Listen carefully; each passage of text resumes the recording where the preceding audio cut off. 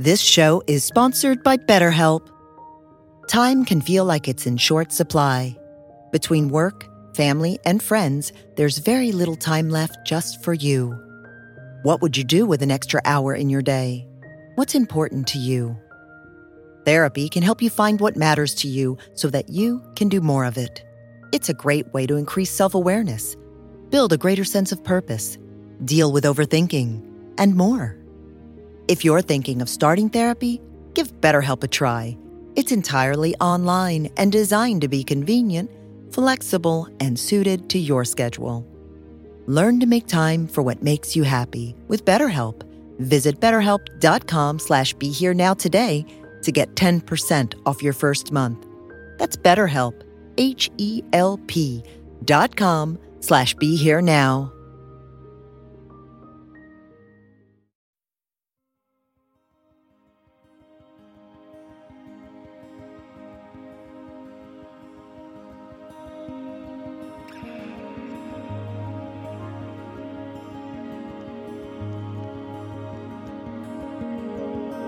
Welcome to the Be Here Now Network guest podcast. This series features talks from a myriad of modern spiritual teachers, expanding on how we can all live a life in balance. If you're interested in supporting this podcast, please go to BeHereNowNetwork.com/guest. Sometimes before I'm going to give a Dharma talk, I wish I could disappear. I wish I didn't have to do it. I'd almost rather be in a car accident than have to give a Dharma talk. It's part of my introvert experience. Yeah, believe it or not, I'm actually an introvert.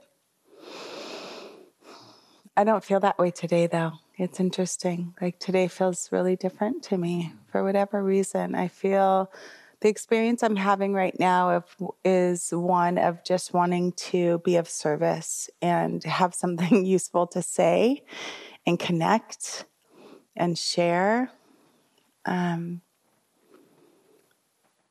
Because I know that this practice, can sometimes seem futile, right? Like, why am I here? Why did I do this? What's the point?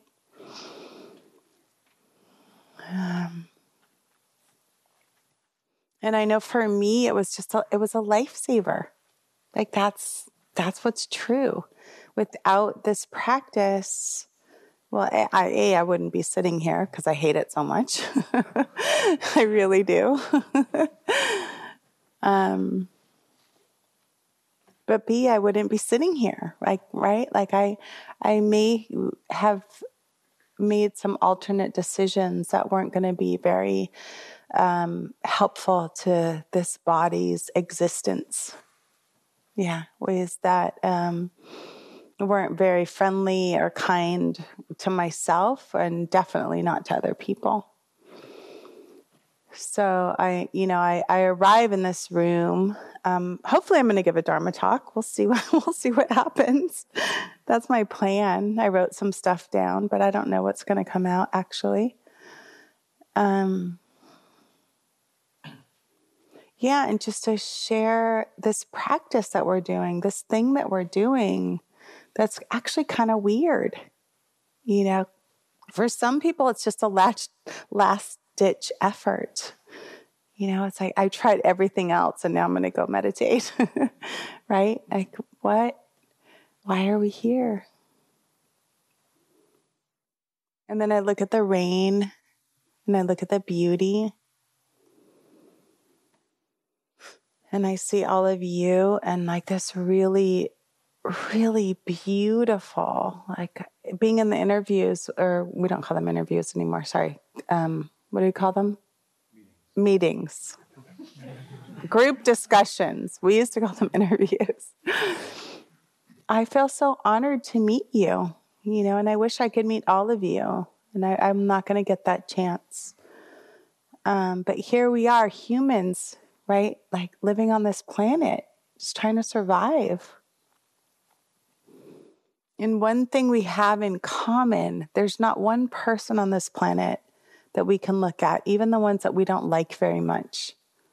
Or we have these enemies or these people that we put in opposition to us that we don't like, that they're other.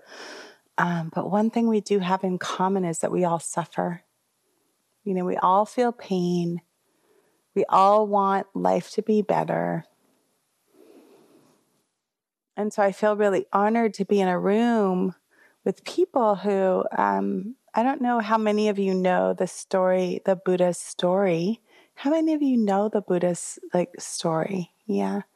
And it might be mythological. We don't know. It might be a folk tale. I'm going to tell a little bit of it right now just for fun because it's just what I feel like doing. It's not in my notes, but it seems right. So there was this man.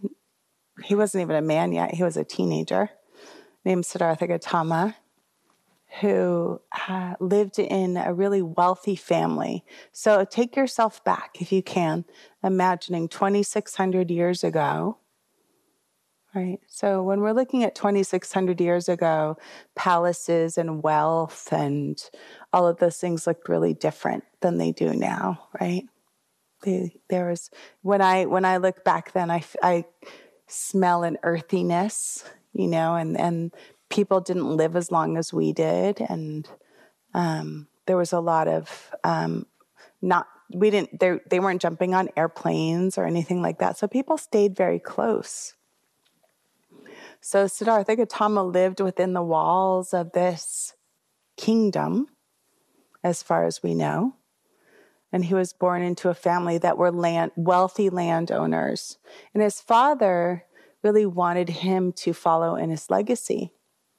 But at his birth, his father was told that your son is either going to be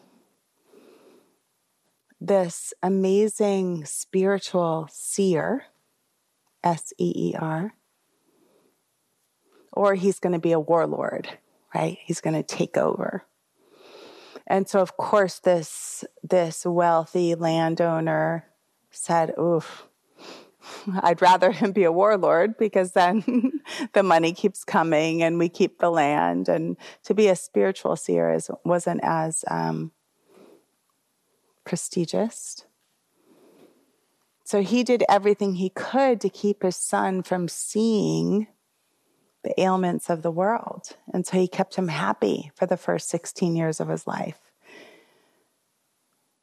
And at age 16, 17, as far as we know, he asked his charioteer, he said to his charioteer, will you please take me outside of the walls of my kingdom, of this place that I live? I'm ignorant. I don't know what goes on beyond these walls. So his charioteer took him outside of the walls. And what he saw was somebody who was aging, right? Because inside the walls, all he saw was beauty and youth and all of these things that were appealing. So outside the walls, he saw somebody aging, and he was really confused about that. He saw an old man walking with a stick. Okay, this is what aging looks like. And then he saw somebody sick. Pus on the face and some kind of ailment that may have been leprosy. I'm not sure what it was, but that's how the translation goes. Somebody who was really ill in the body. What is this? I've never seen this. And then he saw somebody dead. He saw a corpse. I've never seen this, right? So old age, sickness, and death. This is new to me. And so the charioteer said, yes, Lord, this is what most humans go through. This is what you've been protected from, but this is what most humans go through. And then the final thing, as the charioteer took him through the village, the final thing he saw was a renunciate. He saw somebody in robes, and they were carrying an alms bowl, and they had robes on, and their head was shaved. And the Buddha asked there wasn't the Buddha yet, but Siddhartha Gautama asked what that was. And the charioteer said, that's a renunciate. That's somebody who's given up all the worldly goods, right? Everything that most of us strive for, this person has given up. And the Buddha decided that that's what they wanted to do.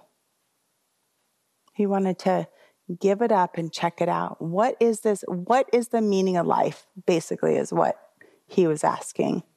Let me see for myself what the meaning of life is. And he went on a journey.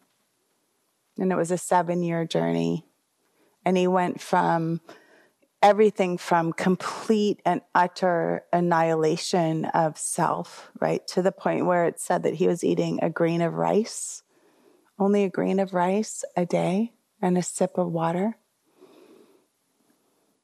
And that was too extreme.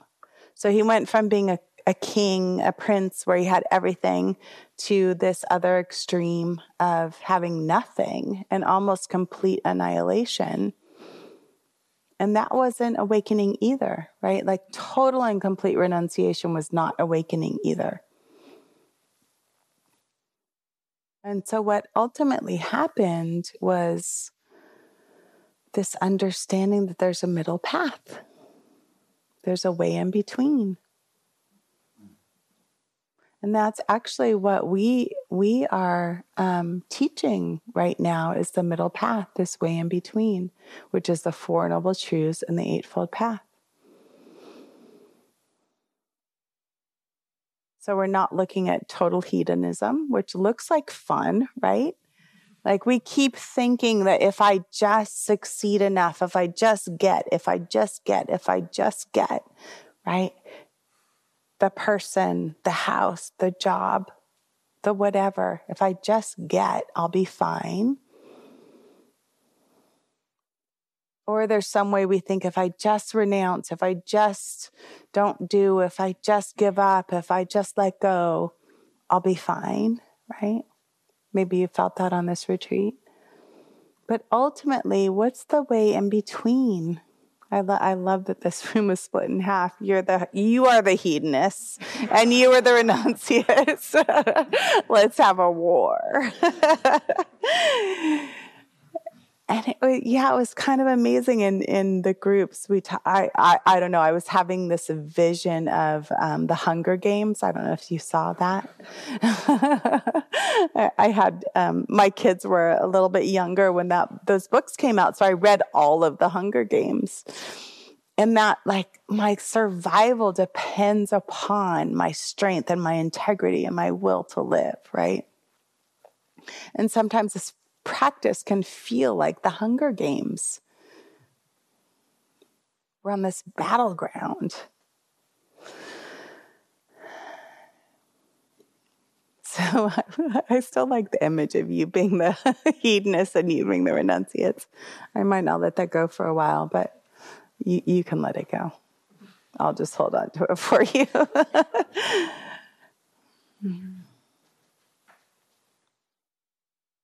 You know, and we sit in this place of, we live in the real world. We do. We live in the real world that asks so much of us. And at the same time, you know, it feels like bullshit, right? And so when Siddhartha Gautama became the Buddha, sitting under the Bodhi tree, and these Brahmins, these sort of knowers of the Vedantic tradition that he had come from, came to him and said, you need to speak this truth. You need to teach this. You must teach what you know now. And they came to him in some kind of vision, and he said, no, I can't. They won't get it. They won't understand. And they said, you must. And he said, I can't. They won't understand. And they said, why? And he said, because so the they is us, so you know, they have too much dust in their eyes. I can't teach it because they won't get it. I've seen this thing that's really true and really real, but they won't understand.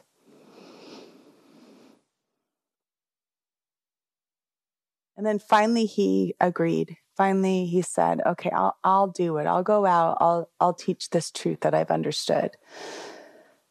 And he said, but there's only a few people that are going to understand. And so I kind of like to look at us in this room as those people. Like we're the true 1%ers. We're the ones who get it. The 1%ers they were placed wrong. We in this room are the ones who are at least willing to say, I want to see. I want to at least try to see what it might look like. So one of the teachings that was really profound, and I want to play credence to this, is that of the hindrances, that which hinders us from having dust in our eyes, like why the dust remains there. Maybe we just need goggles. I don't know, right? Like maybe that's all it takes, some goggles. But if we look at that metaphor of having dust in our eyes, the dust is what hinders us from seeing clearly, right? That's what blocks us from seeing what's true. It's what stands between us. And in the tradition of the Satipatthana teaching, the hindrances, there are 5 hindrances that block us, that keep us from seeing clearly, that keep the dust in our eyes. And so I want to talk about those a little bit. And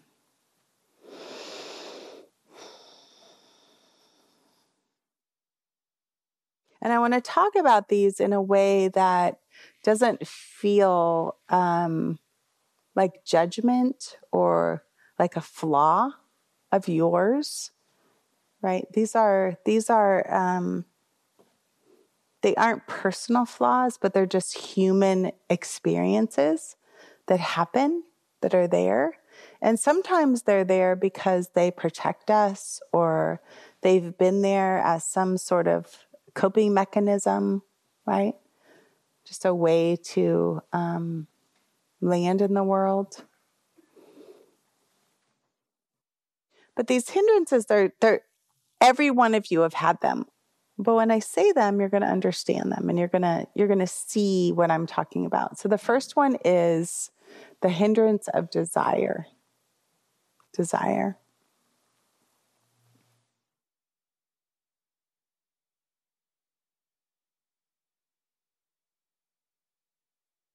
And just letting that settle in your body as you hear it, the hindrance of, and particularly sensual desire. So let's just sit with that experience. What is sensual desire? Sensual desire, the need for, the want for, the leaning towards, the craving, the I wish I had, if only. Right? Have you had that? Have you had that experience? Yeah. I mean, where's the cappuccino machine, right? Like, what the fuck? Sorry. I'm not supposed to say that word in this hall. I'm sorry. I don't mean to offend anybody, but word. Right? Like, if only I had a softer bed. What's up with the bed? What's up with the person next to me? Why aren't there more cushions? Why aren't there thrones, actually? Excuse me. I deserve a throne. So that sensual desire, comfort, ease, right? Like my body needs comfort. And there's also privilege in that, right? There's privilege. I'm an American. In America, we get these things. Just to tell you, I started my practice, almost 25 years ago. And the first thing I did was go to India for 3 months. And when I was there, I was a Hindu back then, so it was a different tradition. But I sat in a hall with 4,000 people on a marble floor with no cushion for 6 hours at a time. So just check that out. Just check that out in your body right now. So yeah, this is what it looks like, right? It looks real tight and real sweaty. India in August is not cool. A lot of people, 6 hours. And so, we would just sit there and we just did it. We just did. And did I have desire? Yeah. Did I want water? Yeah. Did I have to pee? Yeah. But if I got up, I'd lose my spot. It's like going to Coachella. I don't know if you've ever been to Coachella, but you cannot leave. If you're in the front row, you can't leave or you're going to lose your spot. So this desire that we have, just our core, sometimes it's just core desire for comfort, for ease, right? And so how does that arise? And knowing it, acknowledging it, it's here. And then the second one is aversion. Okay, let's talk about hate for a minute.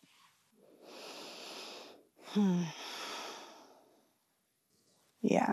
Why didn't they do it better? They could have made this building better, for sure. Right? How could we have no bugs? That would be good. It's just aversion. It's a version of aversion. I think that's really kind of interesting.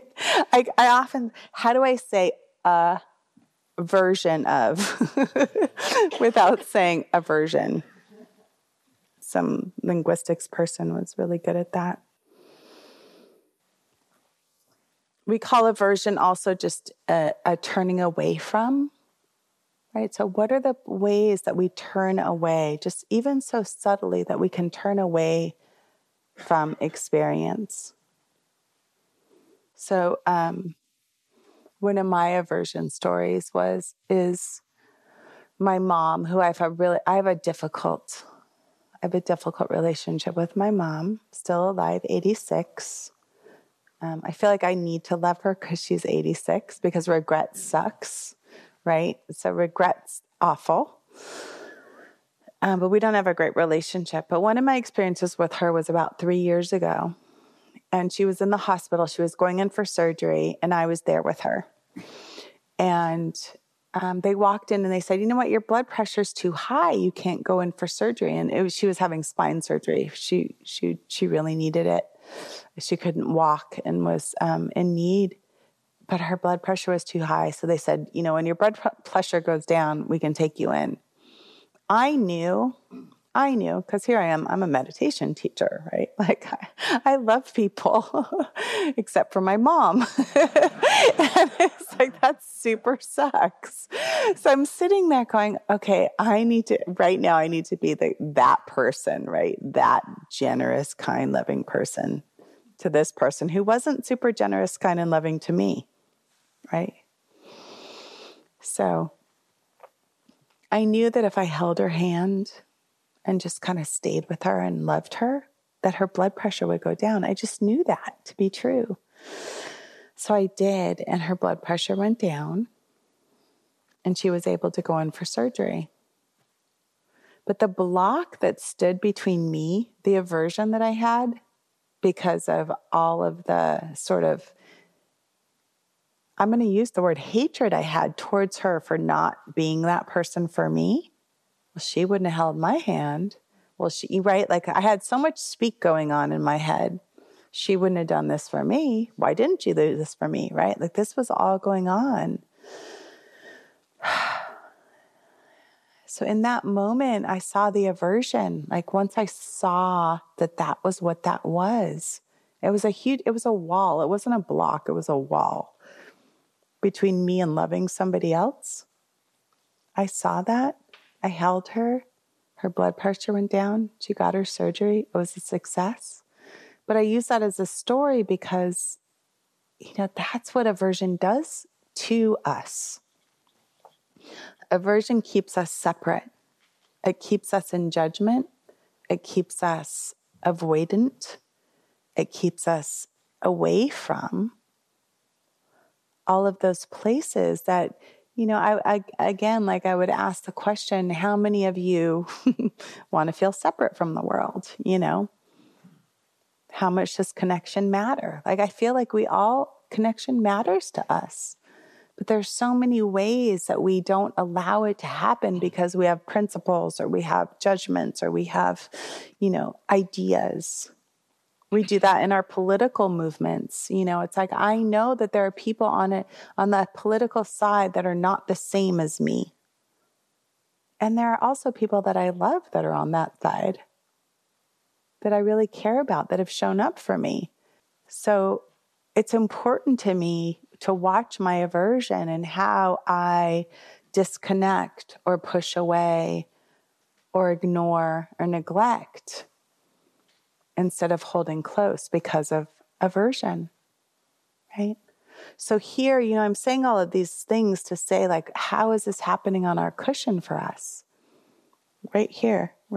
So like my mom could be sitting right here, right next to me, or my ex-lover, or my husband, or my child, right? All of these people, I remember there was a time I said this in one of my groups, but when I was like, this is not a twofer.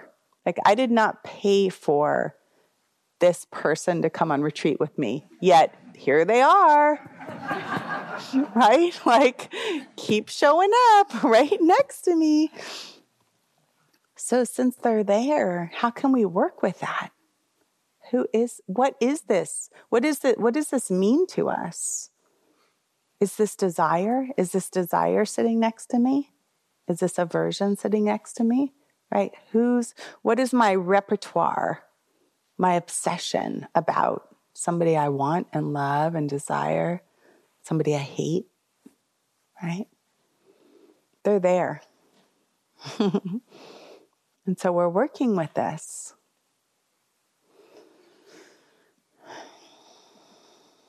And then the third one is sloth and torpor.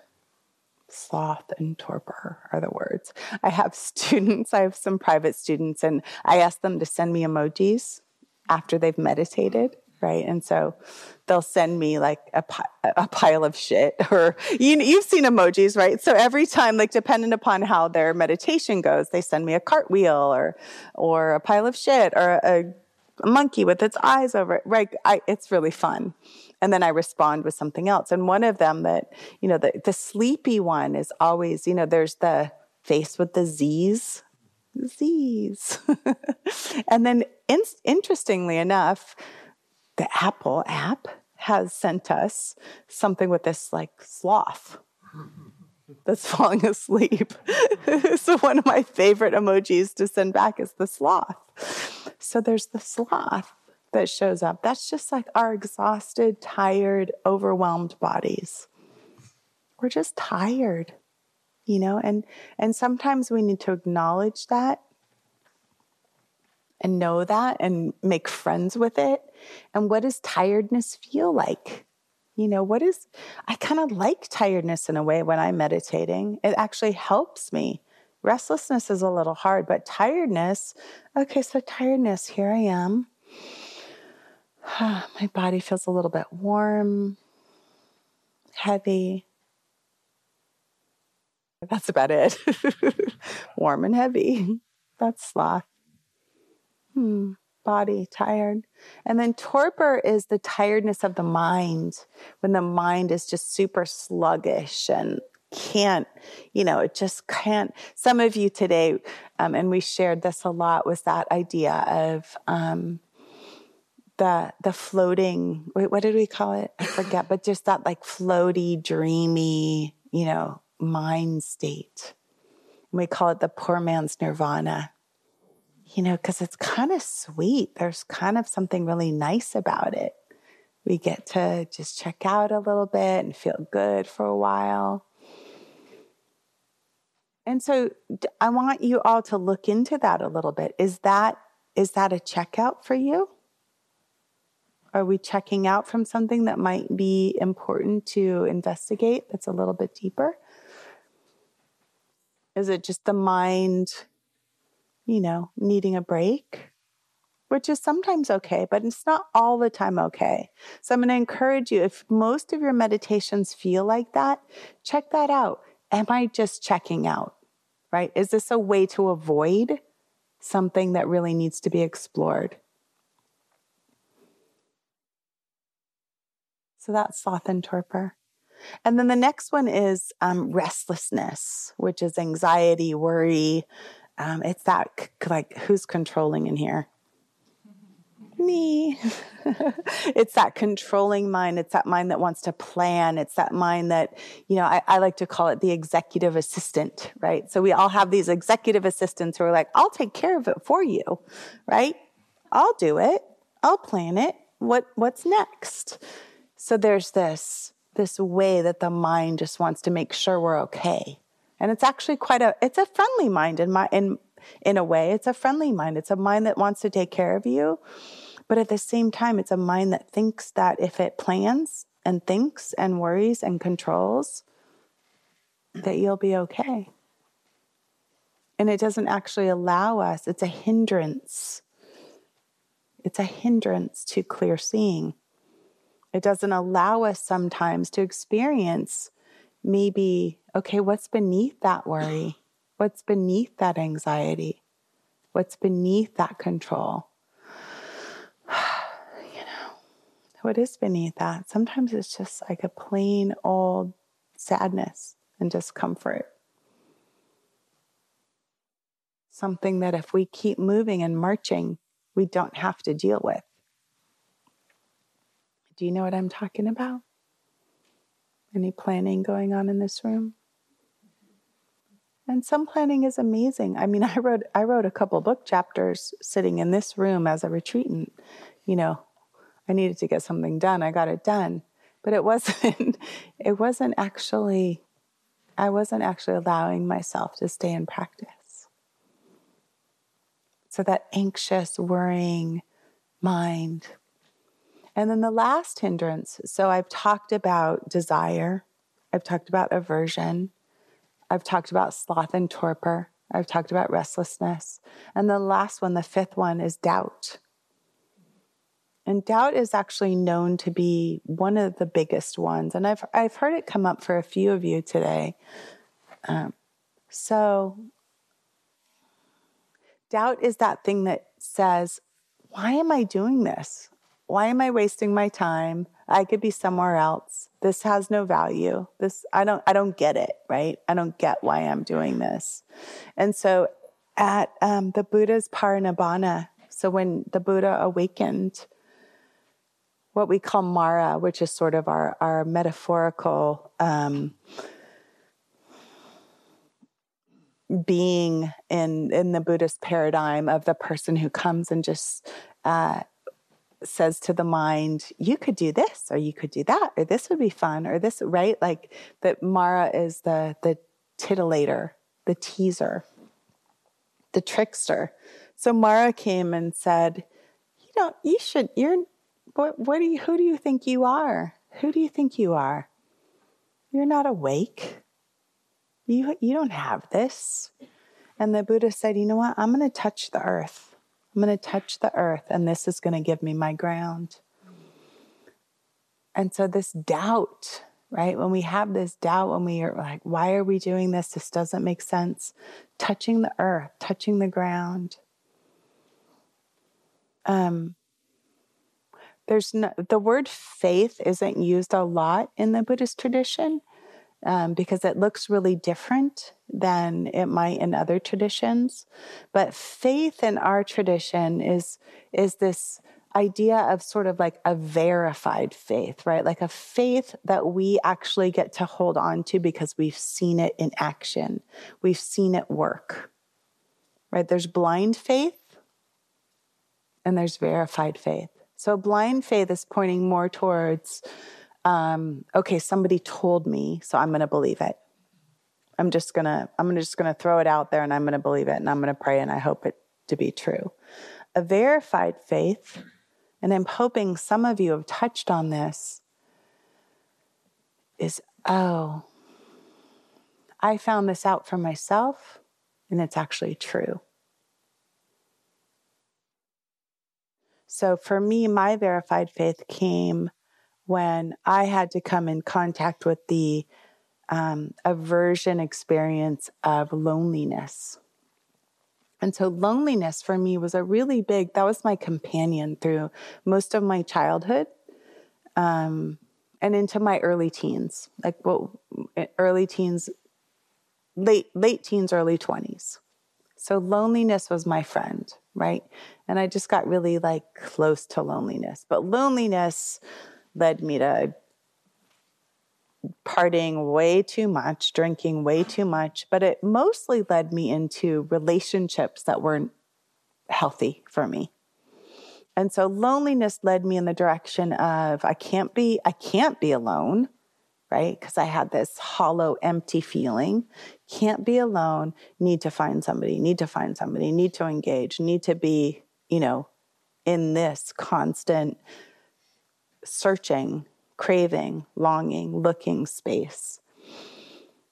And so ultimately, my quest to fill this deep sense of loneliness, aversion, uncomfortable, don't like it, uncomfortable, have to quench it somehow, right? So desire and aversion kind of working together led me into promiscuity and bad relationships and just that search, right? Must fill, must feed. It's like you felt, what's the cactus, the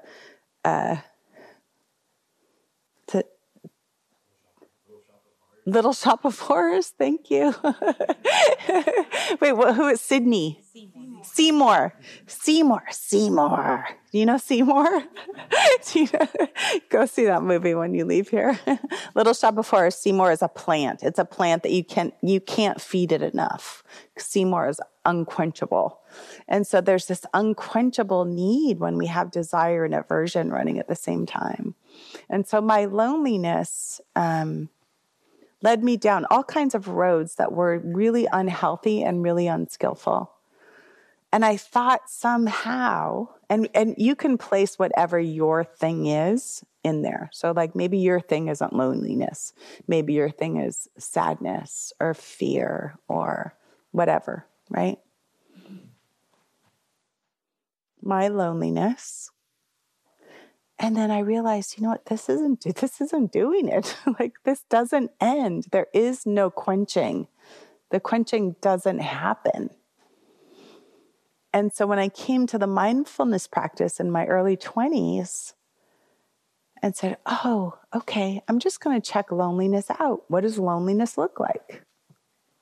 Okay.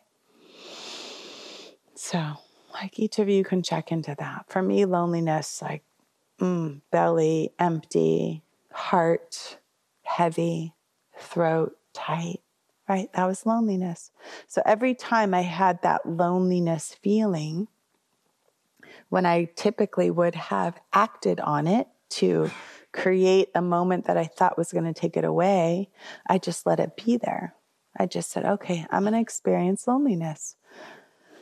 Belly, heart, throat. This is sensation. This is sensation. That's all this is sensation. My sensation, typically with an untrained mind, that puppy mind that I was talking about, the puppy wanted to go have sex. Right? The mind that was trained, that knew how to sit and stay, said, yeah, I see that. I feel that. That's real. I'm going to stay anyway. Right? So that trained dog, that's going to stand by your side no matter what. They're not going to move. So I trained my mind, I trained my heart to say, I'm okay. I'm okay not having to chase. Wow, that was huge for me because one thing, I did not trust myself before that because my behavior was not trustworthy. So I suddenly trusted myself. Oh, that's kind of cool. I stopped causing harm to other people. I stopped causing harm to myself. And that was all and only because I decided I was going to allow myself to feel the sensations of loneliness. That was it. Like, it was that simple. I've done the same thing with fear. I have a lot of fear. I had a lot of violent images in my mind, a lot. And I still do. Those haven't gone away. The loneliness has gone away, just so you know. That's gone. Like, I don't have that anymore. The fear, the violent images, still there. I don't have a gun anymore. Right? Like, I used to sleep under my bed with a gun. Like, that's how intense my fear was at one point of my life for a couple of years. I don't do that anymore. It's a relief. So, there are these ways that this practice, we talk about it in such broad terms, but like, what are the practical terms? The practical terms are, it makes our life better. It just does. It just does. And what these hindrances, so we have these desires, aversions, sloth and torpor, restlessness and worry and doubt. And then we also, there's like these really positive and important and vital aspects to these hindrances that we need, right? The desire to be here is an important one. The desire to be on retreat, the desire to see beautiful things. I mean, this rain is beautiful, right? That's okay. Like, that's a sensual. I say sensual because our senses are seeing it, right? Our eyes are our sense doors, and we're seeing that. That's beautiful. What's it like to allow ourselves to experience the beauty of our senses, the wisdom of our aversion, right? The discernment of our aversion. When we're tired, if we're tired, we need to listen and pay attention to our sloth, right? That sloth needs to be listened to. How often do we not give our bodies a break? I'm a workhorse. I am. It's not always good. Like, sometimes I'm really just tired. I need to take a break. Sometimes worry is real, and sometimes doubt is healthy, right? We don't just have blind faith about everything. So all of these hindrances also have a really important element and aspect to them that we can learn from. And if we're seeing clearly, if that pond or that, I didn't even bring that metaphor up. Okay, I'm going to leave that off. But, if we're seeing clearly, we know when these are working for us and when they're not. We know when these hindrances are holding us back and making us avoid or not see, or when they're actually useful and helpful. I have one of my favorite quotes here. So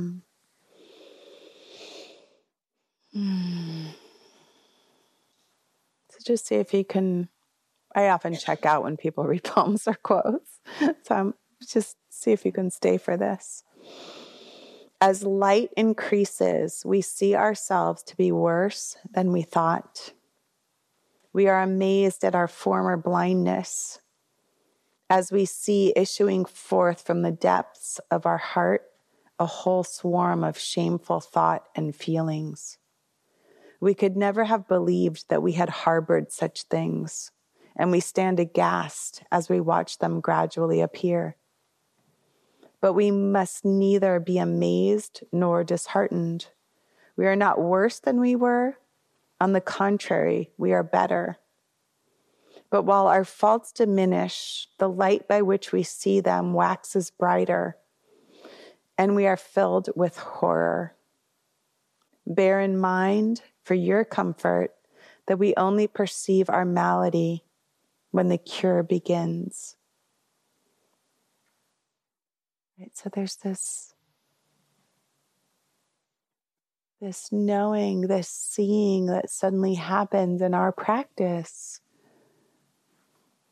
the clarity, actually, we start to see the shitstorm more clearly, right? We start to know ourselves in ways that we might not like. But yay, like that's a celebration. It's a celebration because before we were in ignorance. And this was written by a 15th century, I don't know what he was. What was he? Archbishop. Oh, sorry. He was an archbishop. He was a good man. Yeah. Bear in mind your comfort that we only perceive our malady when the cure begins, right? So I'm so happy to sit here together in our maladies. Right? I would far rather be with humans with a little dust in their eyes that are willing to check it out and maybe wipe it away.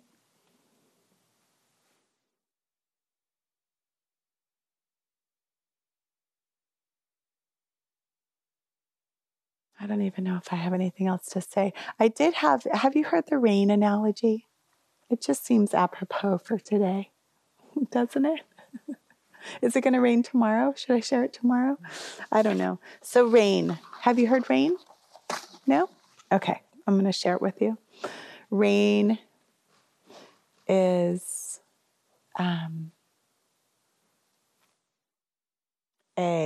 do we call them? What acronym. Thank you. RAIN is an acronym. So R stands for recognize. So first is that opportunity to even know what's happening. I recognize, I see that a hindrance is present. Oh, this is aversion. Oh, this is doubt. This is not a human flaw. This is not personal. It's not about me. This is what happens. This arises. So recognizing an important aspect to this practice. Can I see clearly? I recognize this, and we don't have to take it personally. What a relief, right? Finally. The A, so that's R. The A stands for accept or allow. So what if we see an aversion, right? What if we're walking down to the dining hall, we're super hungry, and we're like, oatmeal again, right? I promise you that will happen as long as you stay here. Oh, okay. Recognize aversion, oatmeal. You might love oatmeal. I'm sorry. No judgment on you. I don't like oatmeal. So recognize oatmeal, aversion, allow, right? Okay. It's just oatmeal. Check that out. What does that feel like in this body? Okay, there's aversion, but I'm also hungry. Maybe it doesn't taste so bad. I'll add some extra stuff to it, right? So just this like allowance. My life doesn't suck because they served oatmeal. I'm going to be okay. Like I'm actually going to be okay. I shouldn't really use this as a metaphor because I don't know where to go with the investigate part. So the I is to investigate, right? So when we have these things arise, this investigation is actually checking out why do I hate something? Why do I like something? Why do I not believe in something? Right? What is that? Where is that experience? What does sensation feel like around that? Like the loneliness piece. Okay, so it's just, okay, what is not liking oatmeal? Where does that even live? Where does that live? It might live in an art piece or something, but it doesn't actually have a huge part of my experience.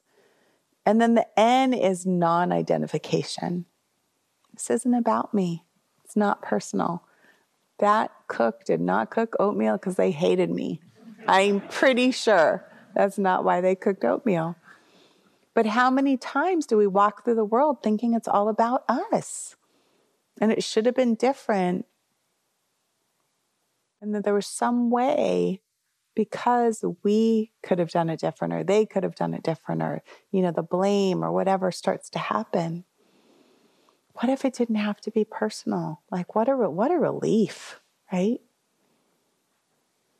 What if I just knew that old age, sickness, and death, like I talked about at the beginning with the Buddha's story, he went out on this search to find out what true liberation looked like. And one of the main things he came up with was, that person that was old, that person that was sick, that person that was dying that I saw, this is life. Like, this is actually what happens. It's not personal. We can't avoid it. We can't stop it. We can accept it. So that's back to the rain, back to the A in rain. Right? So here we are with this, like, this is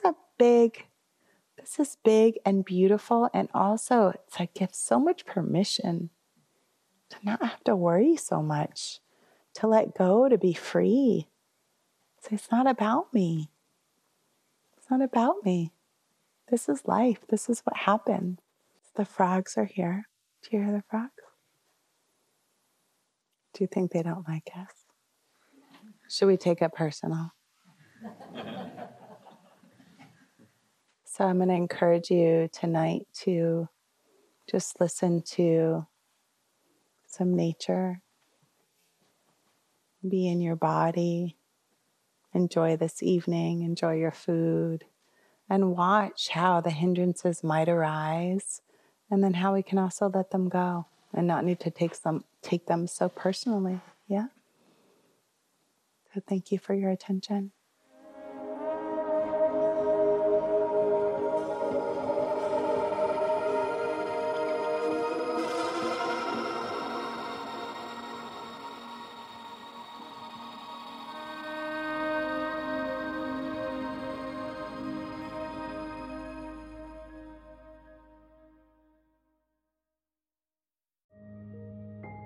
This show is sponsored by BetterHelp. Time can feel like it's in short supply. Between work, family, and friends, there's very little time left just for you. What would you do with an extra hour in your day? What's important to you? Therapy can help you find what matters to you so that you can do more of it. It's a great way to increase self-awareness, build a greater sense of purpose, deal with overthinking, and more. If you're thinking of starting therapy, give BetterHelp a try. It's entirely online and designed to be convenient, flexible, and suited to your schedule. Learn to make time for what makes you happy with BetterHelp. Visit BetterHelp.com/BeHereNow today to get 10% off your first month. That's BetterHelp, HELP.com/BeHereNow.